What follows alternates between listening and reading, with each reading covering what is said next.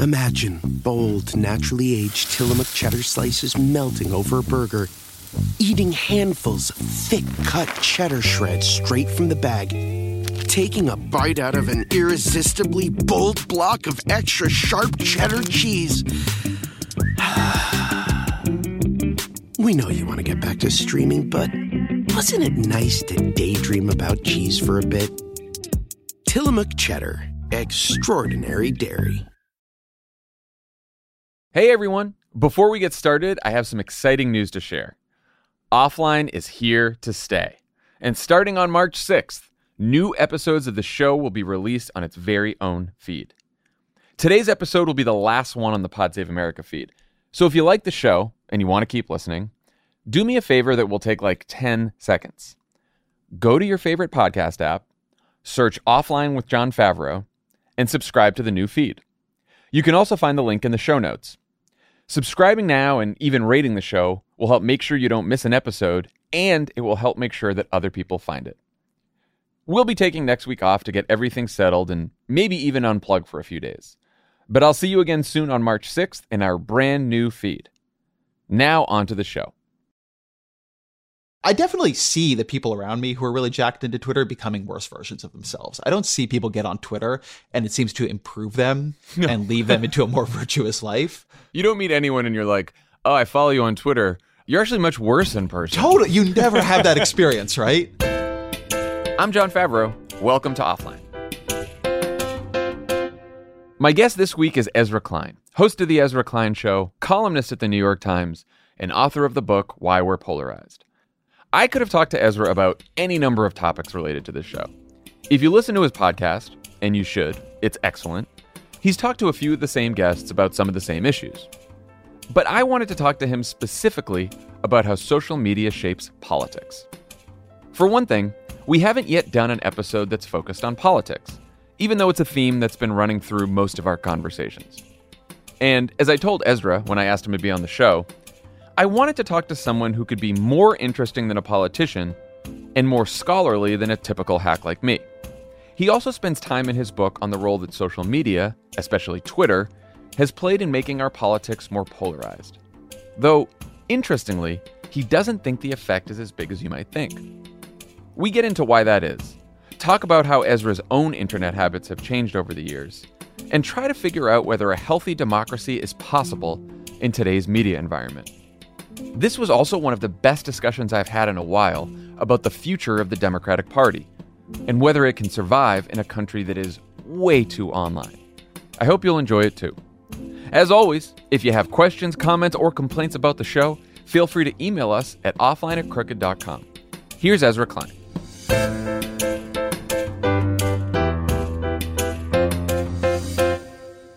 Ezra Klein, welcome to Offline. Thank you for having me.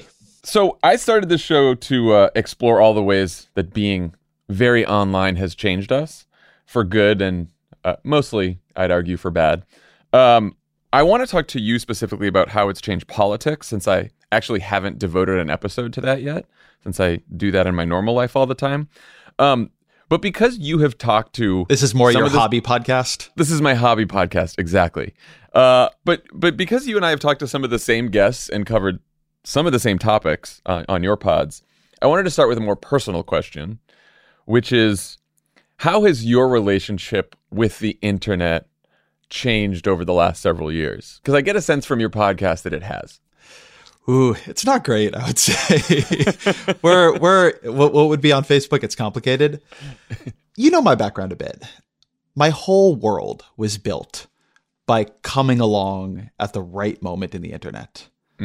I got into journalism because I was an early blogger. I back when nobody knew what that was, when the word sounded like a fungus, right? Other things with a blah sound aren't good. I was this shitty student, at UC Santa Cruz, and I didn't make the school paper. But the internet had all of a sudden allowed me to sit around obsessively writing about politics for an audience of literally dozens of people. And those dozens became hundreds, and those hundreds became thousands. And I got an internship, and I got into journalism. And my whole life, I wouldn't have met the woman I married without the internet. I wouldn't have my work without the internet. Nothing would be the same for me without the internet. And I loved the internet. And I genuinely don't know on some level how much of how I feel now is just me becoming an old, cranky, get off my lawn sort of person. Like, the internet was better when I was a kid. But it does feel like it sped up, fractured, that the companies that owned the platforms got too good at what they were doing. They became hyper efficient at managing our attention in ways even they didn't understand the consequences of. And the feeling of the internet, certainly to me, is not joyous anymore. The feeling of being hooked into smartphones is not good. The longer I've been in it, the more concerned I've become. That's kind of a long, rambly answer, but that's the truth of it. And I feel guilty about it because very few people have benefited more from the riches of having access to the digital world than me. Yeah. I mean, I've gone through the same thing.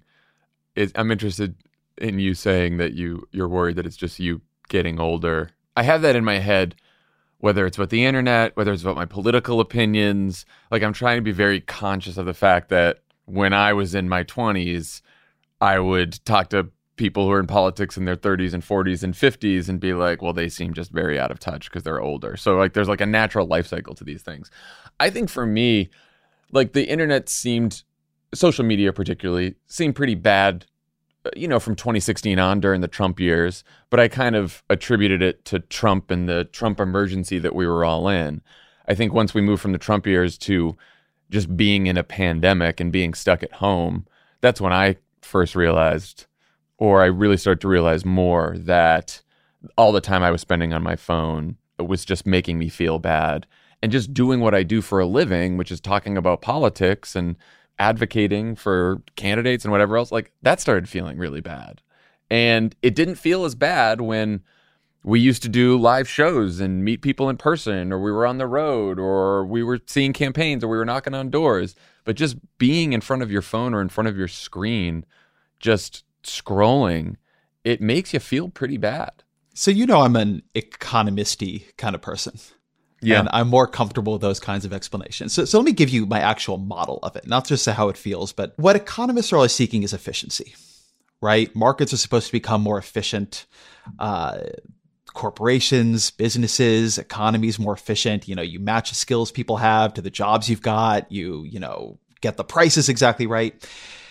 And something that can happen in a lot of areas of life is that you can become too efficient, by which I mean you've overly optimized across a small number of areas in the economy. Let's call it prices, or, a company trying to cut wages, or whatever it might be, or GDP for a country. And you're missing all these other things. Your GDP is growing, but you're destroying the environment, right? You've become overly efficient from one perspective. And what I think changed between the iterations of digital life that we're talking about is that it got too efficient. So you think back to early blogging, the great innovation was, hey, you can put words up on a web page and people can read them for no money. Like, that was what happened. Yeah. And that was an amazing innovation. And it allowed all these people to participate who hadn't before. But there was nobody really mediating between the writer and the audience, trying to jack in to the audience's attention and serve up to them at any given moment what would be most alluring, and changing the writer's incentives. I mean, we knew a little bit. I think it was a site meter back then. I knew how many people visited. It was nothing like having what we have now. I know literally at what point in my article you click off. Wow. I know. I mean, the things I can know about how you're reading me are extraordinary. I can test 10 headlines. So I can jack that headline up to 11. And this is true, I think, across a lot of things. So, to your point about getting off my lawn, I think a lot about my views on TikTok, where you have a lot of, teenagers who spend an hour and a half on TikTok a day. And I think that's bad. But obviously they think I'm a boomer, even if I'm not quite. But in the same way that I feel this way about Twitter, I just don't know that optimizing our attention that tightly is ultimately good for our ability to pay attention to anything fundamental. That it is just more diverting because I'm a being who evolved to scan my immediate environment for threat, interest, and food. that things changing quickly is more interesting to me. And the more power corporations develop to make things in my immediate environment change very quickly to me, such that they get my attention, they keep doing it. So, blogs seem shorter than newspapers. And then, Facebook seemed even quicker than that. And then Twitter, oh my God. And then TikTok and it just keeps going. And at some point, it works, but I think that we are playing with forces in the human mind we don't really understand. And I think the thing that's driving it is not any kind of view about what the good life is or what a good politics is, but is Meta's share price, is ByteDance's desire for market share, or possibly, depending on how you look at it, the Chinese Communist Party's desire for global influence, and they're destroying our attentional environment. Right. And it's certainly bad for us individually. I think a lot about what happens when an entire society is unable to focus or pay attention or make collective decisions or take collective action, and how the internet is contributing to that. I mean, most political elites, people who work in politics, cover politics, spend a huge amount of time on social media, particularly Twitter. What effects do you think that's having on our politics, particularly, because that's obviously a big question, but what are some of the most pernicious effects on our politics? This is so hard for me, this one. So I just did a show on my own podcast with Johan Hari about his new book, Stolen Focus, about attention. And it's one of his big arguments that we are seeing crises of democracy, ecological crises, because our attentional ecosystem has become so degraded, our societal attention has become so degraded that we can't focus on anything. And I struggle with that argument because obviously some part of me, given everything I've said to you, wants to believe it is true. But a tremendous amount of destroying the environment happened in, the pre-social media era. Politics, when I look back on it over the course of American, or for that matter, global history, looks pretty bad. And so this all feels pretty bad. And on the other hand, I'm not sure I can say with as much certainty as this argument needs that I think the overall trends are bad. Because, for instance, basically what Twitter does to politics is it radically increases the power of highly intense niche ideological or interest groups. Mm-hmm. And some of them are groups I really like, the Sunrise Movement, which, I have some tactical differences with, but overall, I think getting people to care about climate change is the right thing to do. They've used Twitter very effectively. Black Lives Matter use Twitter extraordinarily effectively. Trumpists use Twitter quite effectively. And so, there's good and bad from it, but basically it is a profound expansion of the power of views that at other times were suppressed in American politics by stronger parties. And so the question, I think, in the long run of whether it'll be good or bad for politics is whether you think our politics should travel further out to I don't even exactly want to say the extremes, but should travel further out to more intense, narrowly held views from the kind of consensus-making efforts that stronger institutions and stronger parties default to. And I know that even the language I use on that sounds like I'm stacking the deck because, when we talk about consensus-making efforts, like in American politics, that's coded as good. But a huge part of Why We're Polarized, my book, is about how that was often bad. Like a consensus-making effort was bottling up civil rights legislation for, the first half of the 20th century. So I just don't know, on some level. I definitely see the people around me who are really jacked into Twitter becoming worse versions of themselves. I don't see people get on Twitter and it seems to improve them and lead them into a more virtuous life. And at the same time, no, you don't meet anyone and you're like, oh, I follow you on Twitter. You're actually much worse in person. Totally. You never have that experience, right? That never happened. And I don't know if you feel this way, but as a podcaster who relies on interviews with people who are often on Twitter, it is a continuous discipline for me to remind myself that I can't let my feelings about people on Twitter drive how I feel about them or their ideas in any broader way. I do this all the time. I think about it when I'm about to interview someone who might be controversial online. And then almost always, after the conversation, I come away thinking, I really like that person, or I still disagree with a whole bunch of stuff that they say, but I understand them more. And I don't have that same feeling I have when I see one of their tweets or some fight that they're getting in on Twitter, which then makes me reflect on myself, which is why I'm like, don't get in Twitter fights anymore, or just don't tweet as much anymore, because I do think it brings out the worst in us. Although, and here you can tell I'm just going to be relentlessly both sidesy today. It's I can't help it. It's the New York Times in you. It's a New York Times in me. So I've had this thought that maybe it goes the other way too.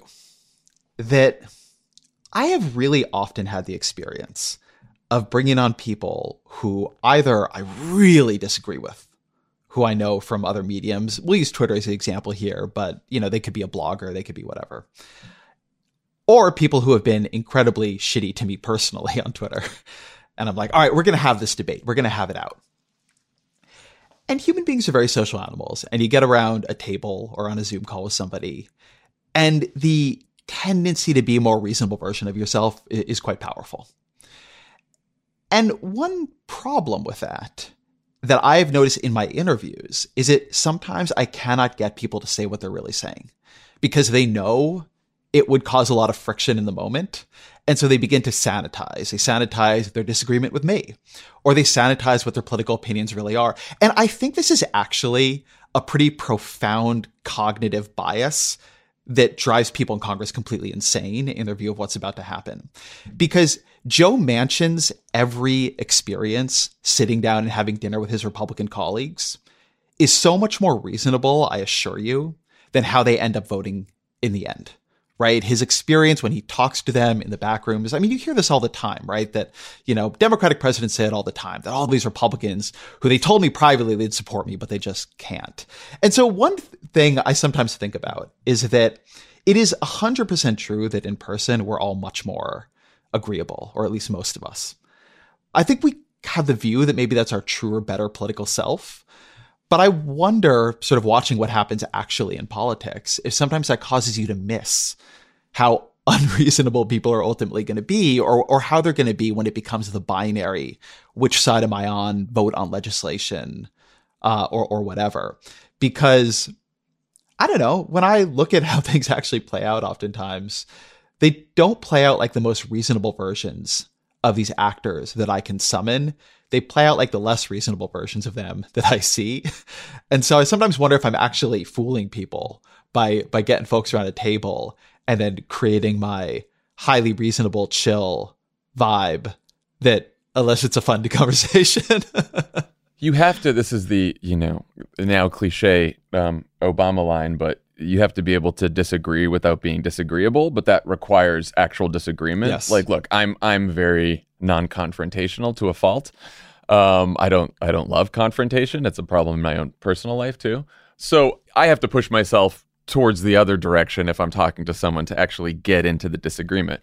But I think, like, back to the Twitter thing, look, I think there's two problems for me with the platform and all of people in politics and media being on it. One is what you were just talking about, which is like, in order to have a functioning democracy, we all need a space where we can debate and disagree in ostensibly a productive way that ends with then, all of us voting or members of Congress voting, and then we move on to the next thing. Obviously, we don't have that right now, and Twitter does not make that possible. So just the ability to have a public political debate is important, and I don't know that we have a lot of spaces to do that right now. So that seems to be a problem. Number two, and I'd love for you to talk about this because you write about this in Why We're Polarized, which how the most fundamental divide in political media isn't necessarily left versus right, but interested versus uninterested. Can you talk a little bit about that? Yeah, I think this is so crucial. So we are very, as you say, we are very used to talking about, what we call like media polarization or media bias, and it's left-right. Do we have a liberal media? Fox News is so conservative. That is all real and difficult and a problem. But the much more fundamental divide is whether or not you're interested in political media in the first place. And so to back this up, there's an interesting puzzle in political media studies going back about 30 or 40 years, which is it used to be understood that the constraint on small d democratic knowledge was that people didn't have enough information. It was just hard to know anything.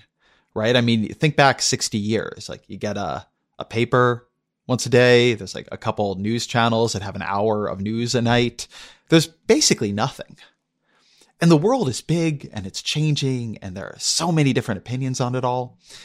And so slowly over time, we go from a condition of fundamental information scarcity, political information scarcity, where the hardest thing is to know what's going on. Like, how would you develop a view on, is China a currency manipulator in 1961? I mean, They wouldn't have been because they were super poor, but you take my point. And then you go with the rise of cable news, then the rise of the internet, really rapidly. I mean, within a couple of decades, from this condition that dominated the entirety of human history, information scarcity, to information abundance. And now you could not possibly consume 1% of the information thrust at you every hour. You could not possibly. I mean, all of a sudden, every newspaper in the world, to a first approximation, is available online, and all of the blogs, right? And then all of the digital news sites. And there's not just one 24-hour cable news service, but a bunch of them simultaneously. And it just keeps going. Now there's podcasting. And so you might expect that when you lift that fundamental constraint on information, that what would happen is the public would become much more informed, because all of a sudden they have so much more information, and that doesn't happen. And so people begin to study it, and there are these very fascinating studies that get done right around the beginning of cable news and the internet, because you can actually study homes that had it during this period and homes that didn't. And what they find happens is that the explosion of choice in media bifurcates the audience in a different way. So it used to be that everybody got some political news, but it was hard for the junkies to get as much as they wanted. But if you bought your TV because you wanted to watch I Love Lucy, you were also there when the evening news came on, and so you got a bit of news. Or you get the newspaper because you want to see sports, but you got to get through the front page, and sometimes something catches your eye. And that stops, because at the same time you have an explosion of political news, you also have ESPN. You also have like constant sports websites, The Athletic, SB Nation, I don't really understand sports. I don't know. But everything, right? You have rock climbing, you have HGTV, you have Comedy Central, you have then, of course, the rise of streaming. And so it is true that all of a sudden your ability to absorb political news becomes orders of magnitude greater than it ever was at any time in human history. But at the same time, your ability to not get any political news and instead really dive deep into something else also explodes in the same way. And so what they find is that the people who want to be informed have way, way, way more information, but the people who don't care have way less. And so the average information we have changes, but it becomes a much stranger distribution. And that's not great for democracy on some kind of obvious level.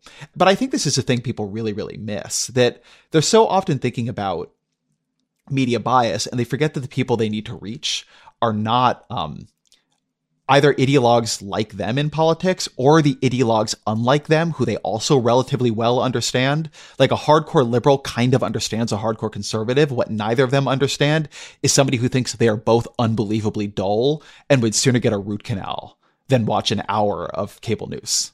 I've literally been saying that on almost every episode of this podcast. That point, because it bothers me from, I'm a Democratic activist, and I think Democrats in general have this view where, okay, how do we win elections? Well, there's two paths. There's either reaching out to the middle, the swing voter, and there's all kinds of stereotypes about who that swing voter is that we can get into that may or may not be true, or we can go fire up our base and we can bring in more people who don't necessarily vote, who are progressive just like us and look like the Democratic coalition. We can do that. And I always want to say both strategies include reaching out to people who just don't fucking pay attention to the news, and especially don't pay attention to political news, and are not on Twitter, and probably don't have the views that we have, even if they share the broad values that we have. And that's not like a small slice of the electorate. That's most of the electorate, including like not just most Americans, most people who will go vote in a midterm, in a presidential election, but just aren't on Twitter all day long paying attention to the news that we do. Now, I do wonder if it's changed a little bit during the Trump era, when you saw polls before the 2020 election, that like more people were paying attention to the election than had ever paid attention to an election before, right? So I do wonder if interest in political news has gone up a little bit over the last several years. But I still think by and large, we're talking all about these political strategies as parties, and we're all debating on Twitter, and we're all yelling at each other and all this kind of stuff. And then there's a whole country out there who's just going about their business. And we have very little idea what they all think about politics or what action they're going to take when it comes to voting. And so this is the interesting countervailing trend I was talking about, because I do think it relates there to, say, Trump. The thing that is the hardest to appreciate fact of American politics in the recent past to me is that the parties just weren't what they are now. They had the same names. Like, we know a bunch of the people who ran them. But Republicans had a bunch of genuine liberals in there. Democrats had a bunch of hardcore racist conservatives in there. When the Civil Rights Act comes into Congress, a higher proportion of Republican members of Congress vote for it than Democratic members of Congress. When Nixon is president, he considers bills that are more liberal than like anything, you got from, say, Bill Clinton, and at least on par with what you got at times from Barack Obama. But what happens in this process of ideological and party polarization is a party stop being that different. They become much more dissimilar. So, Joe Biden goes from being a pro-life senator who opposes Roe v. Wade to a very pro-choice senator who will absolutely appoint, Roe protecting justices if that remains relevant, over the coming years.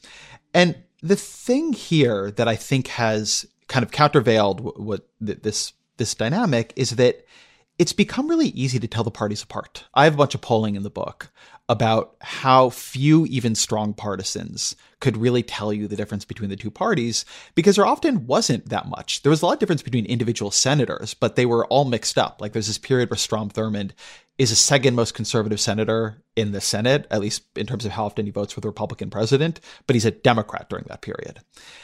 And so now the parties become really different, and you don't need to know very much about politics to know which one you like better. And so it's actually easier in certain ways to activate people because they don't have to do this complicated choosing process. You don't need to like politics or know much about it to know that the Democrats, are the party that's worried about climate change and wants a more multiracial America and, wants to give more money to poor people, and they like Obamacare, and the Republicans are pro-life and they're more Christian and they're more white, and, they want to cut taxes on rich people and they don't really care about climate change, and, they don't want to have any lockdowns, and Democrats maybe do want to have lockdowns. So the choosing, like the ecosystem in which people make their political choices, becomes a lot clearer because of particularly elite polarization. But at the same time, a lot of people, as you say, are tuned out. And I think one thing that we underestimate of how bad that situation is that the number of voters who will plausibly swing in any given election has really gone down. It's gone down a lot. Ticket splitting has gone way down. Swing voters have gone way down. And those voters played a really important role in American politics, which is they maintained a certain level of accountability. Because they weren't that interested in politics, and they also didn't understand the parties that well, so they would vote for either one. When one party really fucked up, they moved against it en masse. And so you could really punish parties for fucking up. And the problem now is it's actually become much harder to punish parties severely, and particularly the Republican Party, because of its structural advantage in the Senate and the Electoral College, for fucking up. And so I think in another era, if you have somebody perform as badly during a global pandemic as Donald Trump did, they would have gotten like 35% of the vote in the next election. But because like the parties are so different, people are so locked into their party, actually Donald Trump's approval rating, like a year after COVID, is about the same as it was right before COVID. It doesn't really do anything to change the shape of American politics. And I think that's genuinely scary. And so the uninterested were able to play like a disciplining role, because the interested were very rarely going to leave their party for the other party. They were very rarely going to defect, because to defect just like it, you kind of hate what the other party stands for. So even if you don't like your guys, you stick with them. But the uninterested would jump around. And now we have a lot fewer of them. And so doing a really bad job, you don't get punished the way, at least it was plausible you once did in American politics, by like losing in landslides. You can lose a lot in midterms because people don't pay attention and it's driven by turnout differences. But I think this is a much bigger problem than people give it credit for. I think we've lost a pretty fundamental kind of accountability. Tillamook Chocolate Collection Ice Cream is a total chocolate game changer. We start with unbelievably creamy dark chocolate ice cream. Then we add different chocolate treats, like chocolate cookies, chocolate cake, or chocolate brownies, to make 4 decadent chocolate flavors. Because sometimes the thing that pairs best with chocolate is more chocolate.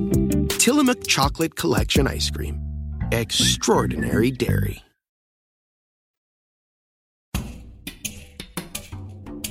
Well, I think the uninterested, there's 2 issues with them. One is either they feel cross-pressured. You've named all the different issue positions in each party, and some people say, okay, well, I agree with the Democrats on this, but I agree with the Republicans on this. So these are your sort of traditional cross-pressured voters. And then there's another group of them who are uninterested because they are cynical about politics in general, and they're not sure about either party, and maybe they call themselves independent, but they're not true independent in the sense that they're like right down the middle. They're just really pissed at the establishment and could kind of go either way. And it feels like that group of voters could really swing an election, and that group of voters could really sort of hold a party accountable for not fixing everything, which is also something you're seeing recently. Like, this has been a very unstable time in terms of party rule, because as soon as one party takes power, you almost can tell that then in the next election, that party's going to get punished. And then we just keep switching back and forth.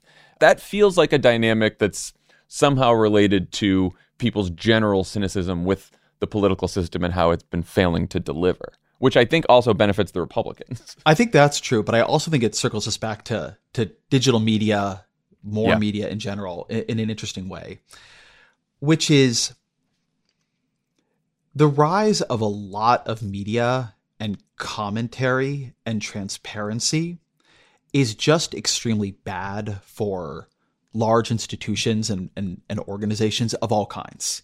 Yeah. There's a lot more ability to see people fucking up, a lot more ability to blast scandal everywhere, a lot more ability and coverage, at least at the national level, of the extremes of either party. And so you were talking a second ago about the less interested but also anti-establishment group, right? And, you know, there's a lot of arguments. There's a book by Martin Gurry that makes this argument, Revolt of the Public, and makes it globally, that basically in the modern information ecosystem, it's almost impossible to maintain trust as an establishment, because everything you do wrong, and even some things you don't do wrong, are going to like be what everybody knows about you. And the things you do right don't get a lot of attention. Right. You know, the media is, I'm a part of the media. The media is obsessed with things going wrong. We are not that interested in things going right. And this is true around a lot of things. I mean, God, go read Robert Caro. Lyndon Johnson was so corrupt. He was so unbelievably, unfathomably corrupt. Like, he made Donald Trump look like a piker, but just people didn't really know. And a lot of things are like this. And so it's not really possible for establishments to act. I just did this piece a couple weeks ago on coronavirus and trust. And the point of the piece, working off some research that like looked at country by country outcomes across 170 some countries, was that a lot of things that you might expect would predict infection rates didn't do a really good job. Like, GDP doesn't do that much for you. America, like, has terrible infection rates despite being really rich and having a pretty potent healthcare system. But trust, interpersonal and towards the government, actually explained not a majority, but more than almost anything else, with the exception of age, because age makes you much more vulnerable to dying of coronavirus, of course. And one of the points I was making, like talking to some trust researchers, was that one version of this is you get into an antitrust feedback loop. Like, the government performs badly, that gives people more reason not to trust it. And when they don't trust it, it's harder for it to perform well, which makes more people not trust it. But also, there's just not that much evidence right now that doing well really changes people's trust in government, in each other. It seems like doing well might not go in the direction of helping you gain trust.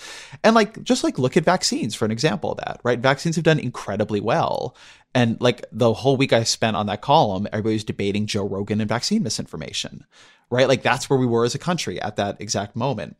So that is one thing I think digital media has done in a very specific way, which is it is undermining institutions, sometimes for better, sometimes for worse. But I suspect that like overall institutional quality is going down, not up, and nobody really knows how to reverse that.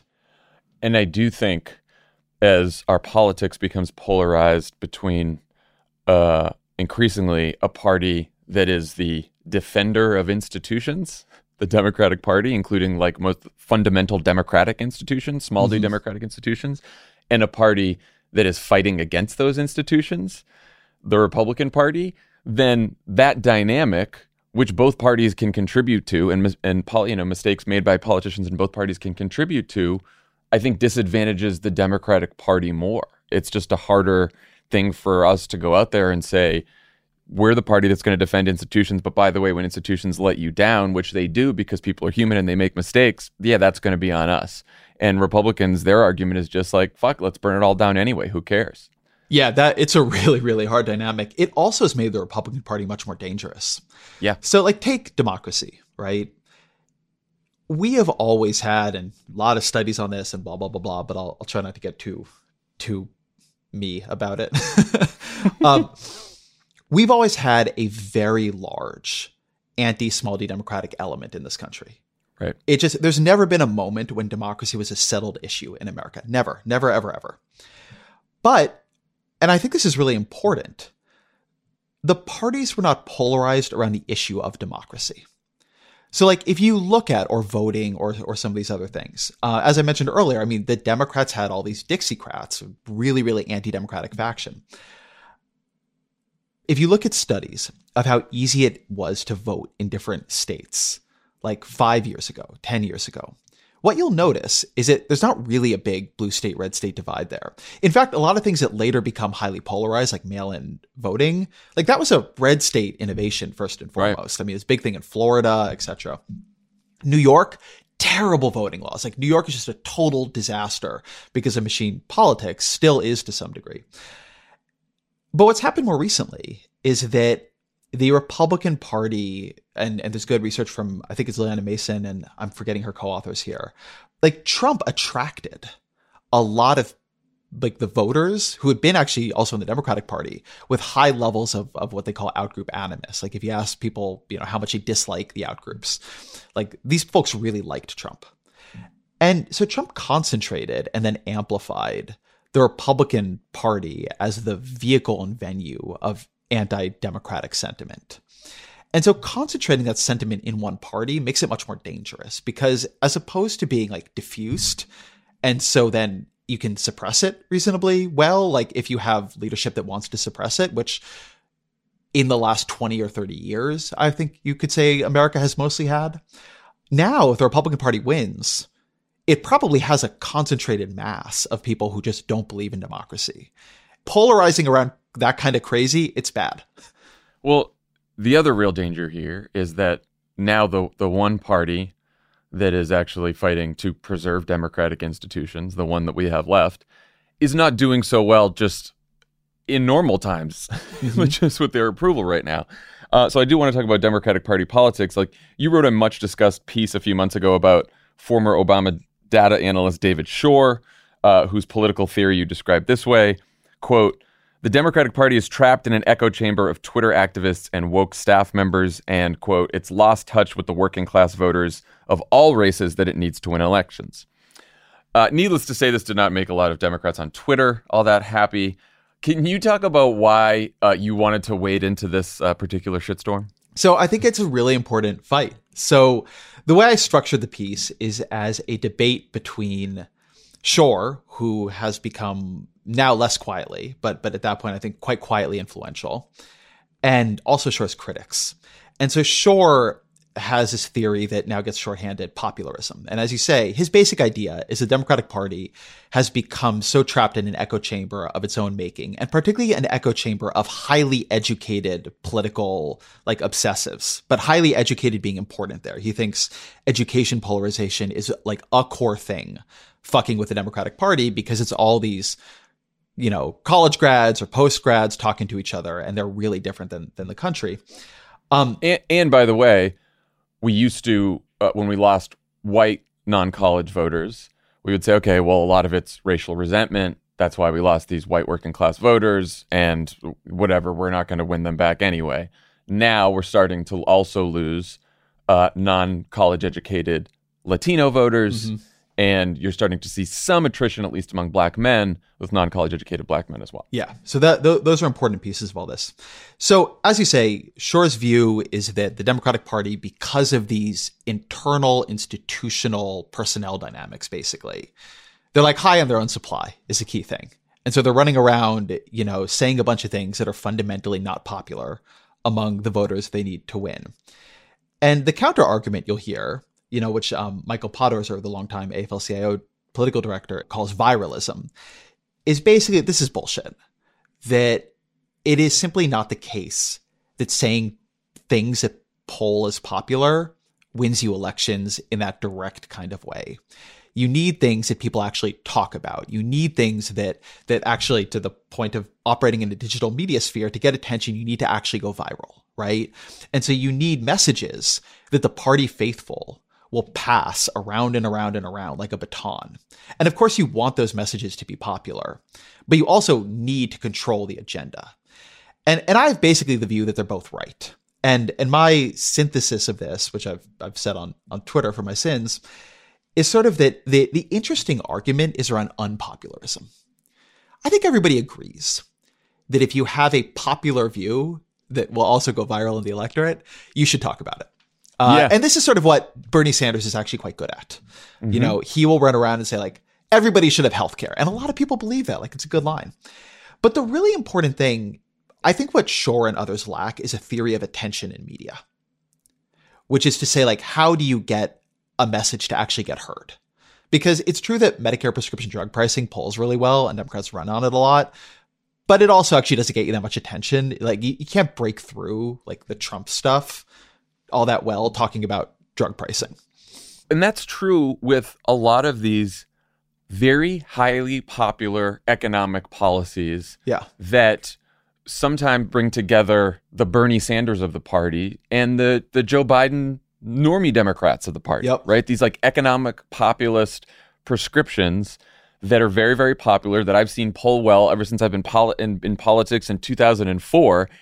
But today I've noticed it's even harder to get coverage around those. Like when you tweet about something economic, you don't get as much attention. When we talk about it on the pod, we don't get as much of attention. Like the cultural and racial issues tend to just get much more attention now, even though some of the positions that some in the party have taken on those issues are some of the least popular. But so let me push on this a little bit, because I think this is where my unpopularism comes in. What drives attention on the internet and in the media is conflict. Right. So it is actually the case that the reason a lot of the exact issues you're talking about don't get attention is because there's nobody to disagree over them. And this is where I think the model of Bernie Sanders, for better or worse, is badly misunderstood. What is different about Bernie Sanders in a lot of ways is that he is willing to say things that are unpopular to drive attention to his popular ideas. So I'll give Medicare for All as an example. The left loves to talk about how Medicare for All polls well, and it does. And then you do a couple more poll questions and it doesn't, because people don't like a lot of pieces of it. They particularly don't like something that Bernie Sanders never screwed around with. He never denied that it will, one, abolish their private insurance, which on average people like, and two, it will probably raise taxes on the middle class. Like, both of these are lethal. But if you remember the Democratic primary, every single debate, like week after week, like feeling like I was living in a recurrent hell of my own making, just began with a debate over abolishing private health insurance in Medicare for All, because it was something you could actually get conflict on among the Democrats on the stage. Like they were all willing to fight with each other about it. And so this is, I think, the key thing in this. And Donald Trump was a genius on this. He understood that you dominated the attentional agenda by saying things people were going to disagree with. Like, you actually had to create a fight. And so the place where I weirdly think both like the popularists and the viralists, I guess, what a terrible name, by the way, in the modern, right? The viralists. Where I think they're both kind of missing the point a little bit is you have to choose what you're going to talk about that people are actually going to disagree with. And weirdly, I think when you push them all on it, they probably come to somewhat similar answers. Like something Shor will say is a lot of the views of a Manchin or a Sinema are actually really, really unpopular. A lot of quite liberal economic policy views are popularist, and you should fight on them and you should go to war on them. But the problem is you need their votes, so it actually suppresses that kind of fighting in the party. But yeah, it is the case, I think, that Democrats, particularly through Twitter, have ended up in a much more intense and high velocity feedback echo chamber of their own sort of elite staffing, et cetera, party than is good for them. On the other hand, the weird thing about that, the thing I think they sometimes miss, is that has allowed also a constant testing of what sort of policies will attain enough controversy to actually get people to pay attention to them. And so you need to be willing to choose among that set of policies. And Democrats have. I think the question that is being asked here is, have they made the right choices? I think Democrats really are willing to fight around equity policies, racial equity policies in particular, that are they're not clear political winners, but I think they're morally right. They are less willing to fight over a bunch of those economic policies, or they're less willing to fight around some of maybe the foreign policies. But you have to choose where you're going to actually elicit conflict in order to have any chance of controlling the attentional agenda when the attentional agenda is controlled, for better or for worse, by conflict.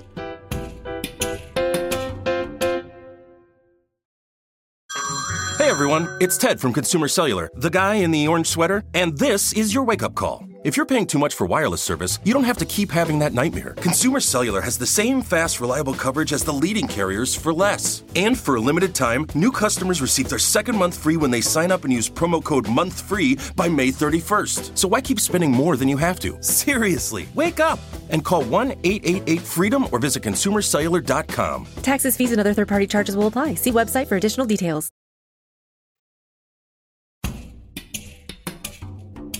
Well, and I think that Shor's critics make a good point in that, and I saw Anat Shenker-Osorio say this in the piece, who we've had on the pod a number of times, that the Republicans have a say here too, right? Yes. Democrats aren't just speaking into a vacuum. First of all, you got a media filter. That's where your message is going through the media filter and reaching a lot of those uninterested voters. And so how do you reach those voters? And then the Republicans have a message too. In 2012, Barack Obama wins that race because Mitt Romney played on the field we wanted him to play on. We wanted to talk about economics. We wanted to talk about how he and Paul Ryan wanted to give tax cuts to the rich and cut Medicare, and we didn't. We wanted to fight for the middle class.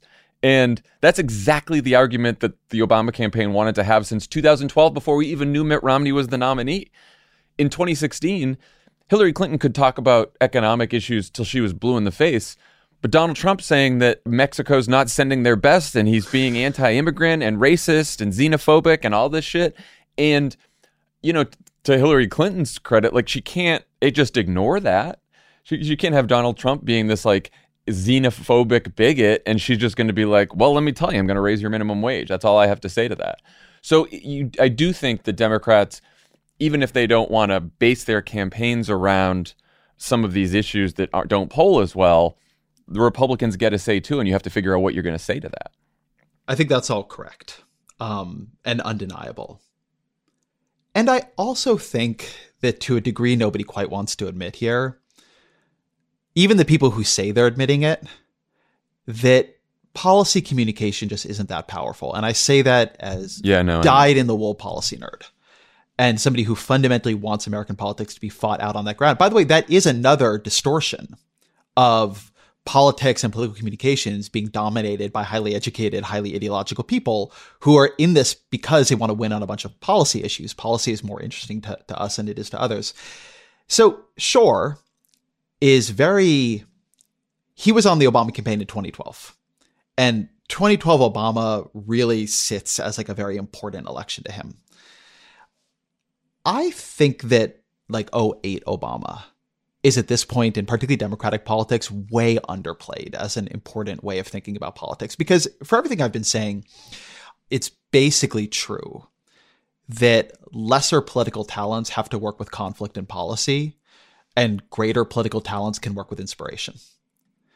Because it just is true, as much as people sometimes now want to look back and count it as cringe, which is on the list of things that I see happening where I'm like, oh yeah, maybe Democrats will just never win another election again.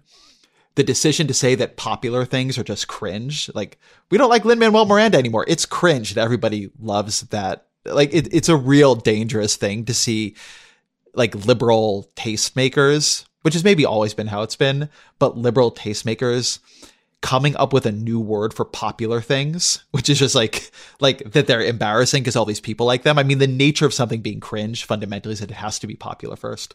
Well, it's like, hey, everyone, remember the goal, build a majority. Yes. That can beat off the party that's trying to destroy democracy. And you build majorities through cringe. You have to win people over. You have to win people over, Yeah. not tell them that their opinions suck about everything. Patriotism and certain forms of it is very, very powerful. It's funny because I think that one thing that is missed in all the debates about 1619 is how unbelievably intensely patriotic Nikole Hannah-Jones's opening essay is. Yes. And I think that the reason Barack Obama drove the right completely nuts was partially, of course, that he's a black man, but also partially that he took the American narrative away from them. He created an alternative patriotic narrative, which said the real Americans, like the real patriotic Americans, are the Americans who understand America's flaws and fight to change them. Like he created this whole, I mean, it'd always been there, of course, in our history. He didn't invent it.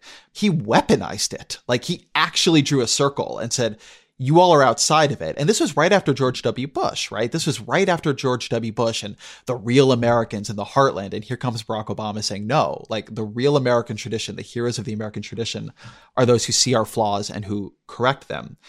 And so one of the tricky things about this is that it's just hard to find generational political talents. Like nobody wants to say this exactly, but it just is. And, you know, Hillary Clinton, who I'm much more of a defender of than other people, but she's not that kind of communicator. And Joe Biden, like, definitely not. And so one of the things right now, I think, is that Democrats are working with weak material. I mean, one, they're working with a weak situation at the moment. I mean, inflation is high. They can't pass major bills now that they want to pass. The child tax credit is going to run out. It's very hard to spin a reality that is getting worse for a lot of people. But it's also just a case that I do think a little bit in this whole debate over popular policies and viral policies is the fact that most people are just not policy oriented. But when you say that, I think then where people naturally go, and I know this is where, you know, some of the show's critics go, they go to negative polarization. They go to saying you should still be running against Donald Trump. Like I've had this conversation with Michael Pedorza many times, and I don't think it's going to work. But the problem is Democrats don't have a good, like, inspirational option right now because where they are is not highly inspirational. But you do have to, at some point, give people a vision for the future that is somewhat thrilling to them and that makes people arguing for the present seem like sideshows. I mean, a big part of my work right now is, among other things, trying to argue that you need to imagine a technologically different future and mobilize government to create things people need and don't have, because that is actually part of how you build a vision of something that is not just based on zero-sum fights over what we have now. But like, you can buy that or not buy it, but you actually need things that make people feel like part of something, not just combatants in something. And what Obama always spoke to really, really well in American politics, which is, it is like the most fundamental thing in our political rhetoric, going all the way back to George Washington's farewell address, where he warns about how parties are terrible, even as he's actually making an argument on behalf of his own emergent political party. Like the most potent thing in American politics is to promise people a way out of fighting about politics. And right. Like, it's not a policy, it's a vibe. But like, this is on Twitter, what emerges is kind of an alternative to popularism. Vibes are really important. Vibes are really important. Look, on the Obama thing, like, of course, I think he was talented too. Part of what I think helped him is his identity, and not just his identity as a black man, but his identity as someone who, you know, went to wealthy schools and worked in very poor neighborhoods and lived in the United States and lived abroad. And he's half black and half white and has, you know, Chinese relatives, Canadian, right? Like, he's got relatives from all over the world. So he has had a foot in so many different worlds that I think what he wanted to do more than anything was constantly remember that his job was to try to persuade. And like, we should get into this too, because you and I have talked about this in the past about like the power of persuasion. I know, you think that it's overrated in politics, and I've probably come closer to your point of view over the years, especially over the last several years.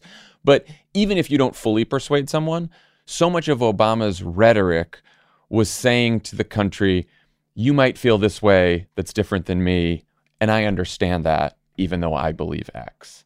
And you can argue that he did that to a fault, but the way that you come up with a story about America that is patriotic, that makes people feel like a part of this country no matter who they are, what they look like, or where they come from, is empathizing with the differences we all have and then celebrating them in a way. And not just the differences in identity, but the differences in ideology and the differences in ideas. And I think he was constantly thinking about that on every single policy topic, on every single issue. And I do worry today that we believe the issues we believe, and if you don't believe those, then like we're not even trying to persuade you, and we don't think you're wrong, we think you're bad. And I'm not like sitting here like 90s DLC, like now let's moderate our policy positions. Keep all the policy positions. Keep them all the progressive policy positions, but at least talk about them in a way that gives people space to come inside the tent, because we need a really big tent right now if, again, we're trying to be people with anti-democratic tendencies, if not fascists. We've really fallen down Maslow's hierarchy of political needs. Let me say two things to that. So, of course, you're right that I am not a big believer in the power of certain, at least, forms of political persuasion, by which I mean, like, I don't tend to think in politics, particularly a president can stand up and convince people of something they don't believe on a polarized issue. Yeah. At the same time, I think, and particularly I think Democrats, although Republicans too, for that matter, just wildly underestimate the importance of what I would call like the precursors to persuasion. It's just fundamentally relationships. I think something that we get wrong in politics is that we think the fundamental question for a voter is, do they like the politician?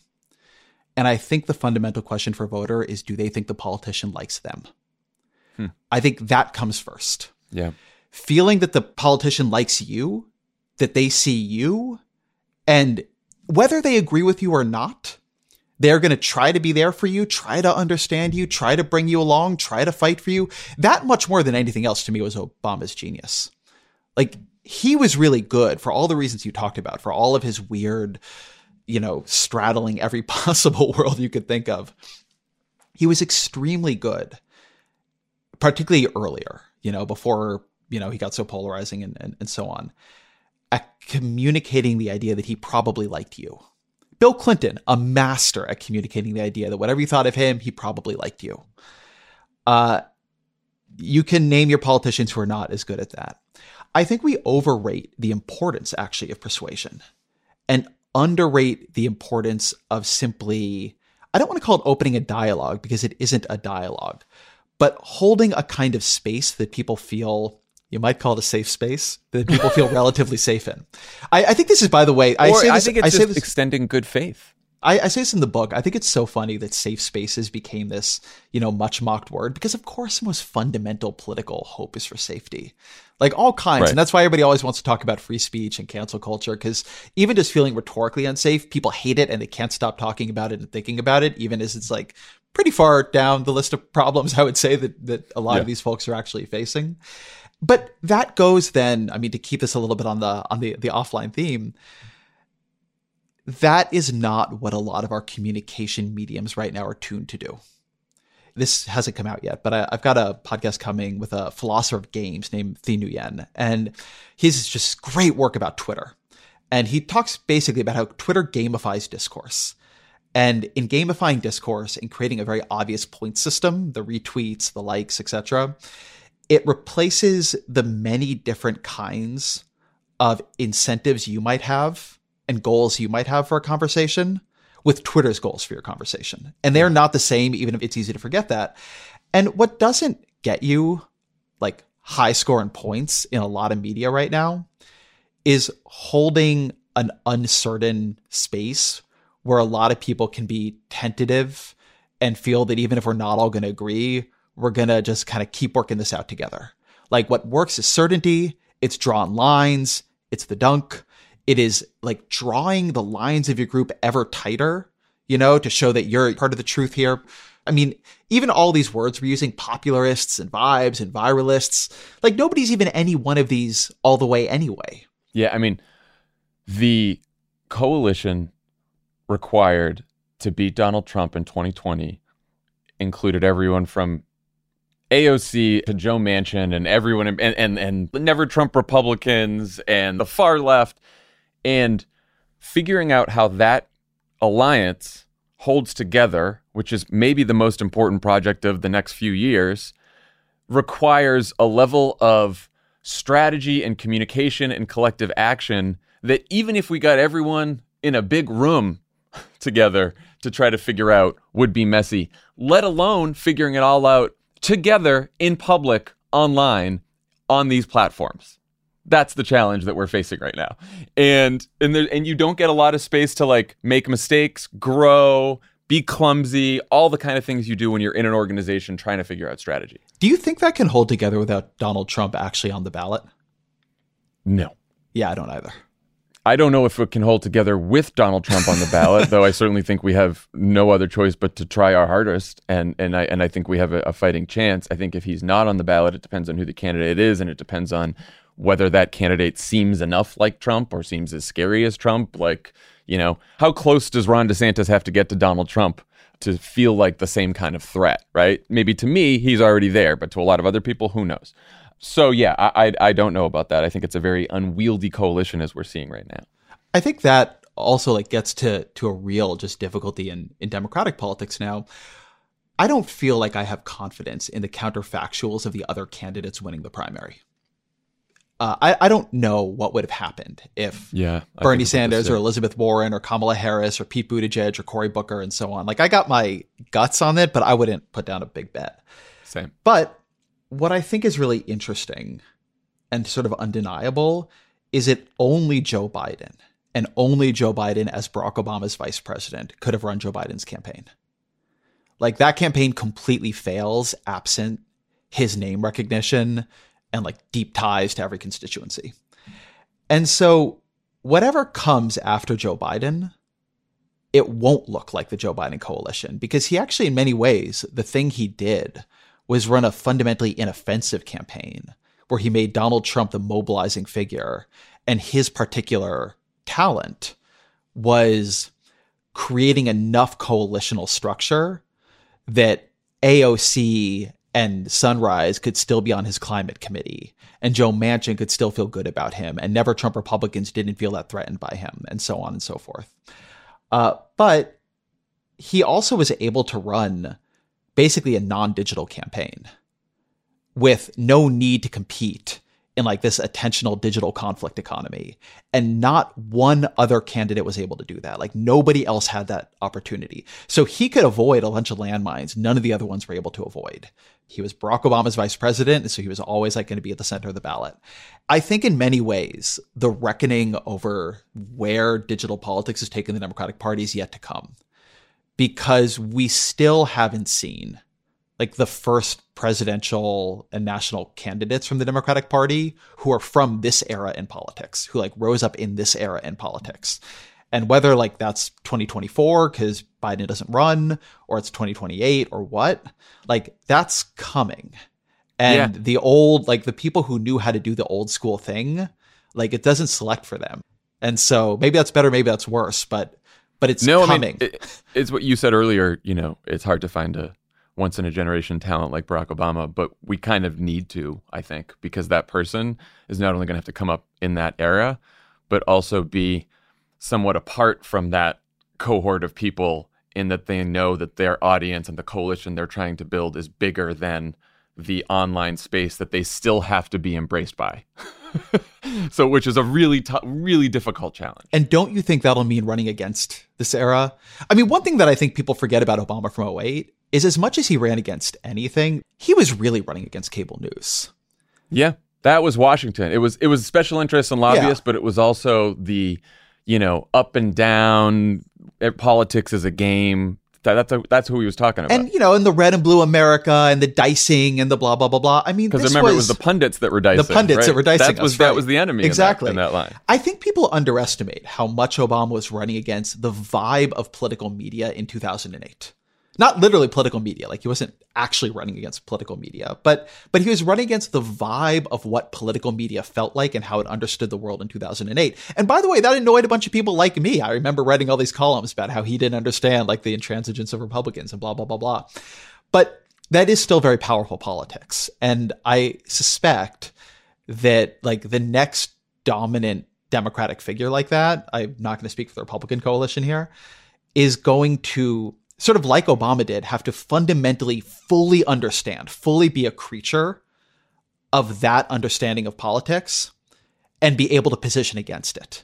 Not a creature of it like Joe Biden is, right? Somebody who like Joe Biden doesn't know what vibes are, but somebody who came up in it and seems to radiate a distaste for it that even people in it feel, right? That's the key. I think to the extent anybody was trying there, it was Buttigieg. Like Buttigieg was a very like knockoff Obama approach to politics, but it's going to have to be an approach like that, I suspect, because you will have to be of it and simultaneously against it. And like that was sort of Obama's underplayed genius. I mean, 12 was different, but that was 08. No, and I think, getting back to the subject of this podcast, it is going to have to include what people are increasingly feeling about the toxicity and silliness and stupidness of all of us living our lives online, particularly coming out of a pandemic, which just added to those problems and is like, we're still going to be going through the collective trauma of coming out of that as a country for quite some time. So sort of like somebody who's run like a big Democratic podcast, but then begins pivoting to a podcast about how the digital world is sort of making everything worse. And that's a disaster in the making. Last question I'm asking all of our guests. What's your favorite way to unplug and how often do you do it?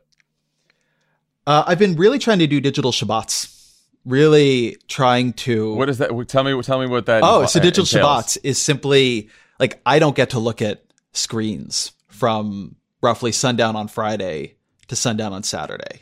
Wow. And this was hard. And I screwed around with light versions of it because I was like, well, I'll just try not to look at, the parts of the screens that, jack me into all this stuff. But I need to be able to listen to music, obviously, and listen to an audiobook and get directions on my phone. And then more recently, we had a second kid that has also really hurt my digital habits because I just, you sit around a lot. You sit and you look, you scroll. So I made the decision that no, I don't get to quarter loaf it. Like I don't have directions on my phone because I don't have my phone. I don't get to listen to music because I need some time without input. I'm not saying this has been going on for that long, so we'll see how it continues, but it's really created a profound sense of spaciousness in that Friday night to Saturday period. And obviously some, inconveniences. And I don't exactly know what I'd do if my wife wasn't still open to using her phone occasionally when we needed to get somewhere. But that's a practice that I've started and I'm trying to really, really do because I think that for some period of the week, I need to feel what it's like to not be a little less in it, but just not in it, actually not. Yeah, man, I might start trying that. I'll do a little bit at a time. I've finally got the, you've hit your hour on Twitter notification on my phone that I've been doing since Christmas. And I haven't blown through it too many times, which is good. But I already do feel a little bit better. And when you go back to Twitter after having that time limit, the controversies, the tweets, the stupid shit, it does start feeling a little bit more foreign and detached. Mm-hmm. And you're like, what? Why did I care about this? So it's a good thing. Yeah, that stuff, I always end up circumventing it. That's why I found this is like true for a lot of things in my life. Willpower is rough on me. Like, I'm not good at portion control. I'm not good at portion control. Like, I can do none, but I can't do some. And it's been just, I'm 37. I've come to accept this as a weird part of myself. Yeah. Ezra Klein, thanks for doing Offline. This was a pleasure. Thank you.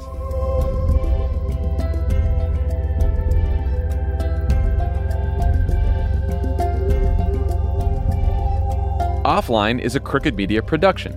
It's written and hosted by me, Jon Favreau. It's produced by Andy Gardner-Bernstein and Austin Fisher. Andrew Chadwick is our audio editor. Kyle Seglin, Charlotte Landis, and Vasilis Fotopoulos sound engineered the show. Jordan Katz and Kenny Siegel take care of our music. Thanks to Tanya Sominator, Michael Martinez, Ari Schwartz, Madison Hallman, and Sandy Gerard for production support. And to our digital team, Elijah Cohn, Nar Melkonian, and Amelia Montooth, who film and share our episodes as videos every week. Before we go, a reminder. Next week, Offline is, well, off. We'll be returning on Sunday, March 6th in our very own feed. So head on over to Offline with Jon Favreau. The link is in our show notes. And smash that follow button. Thanks for being an Offline listener and for all your excellent feedback. I can't wait to keep the conversation going with you guys. See you soon. Imagine bold, naturally aged Tillamook cheddar slices melting over a burger, eating thick-cut cheddar shreds straight from the bag. It's nice to dream about cheese for a bit. Tillamook Cheddar, extraordinary dairy.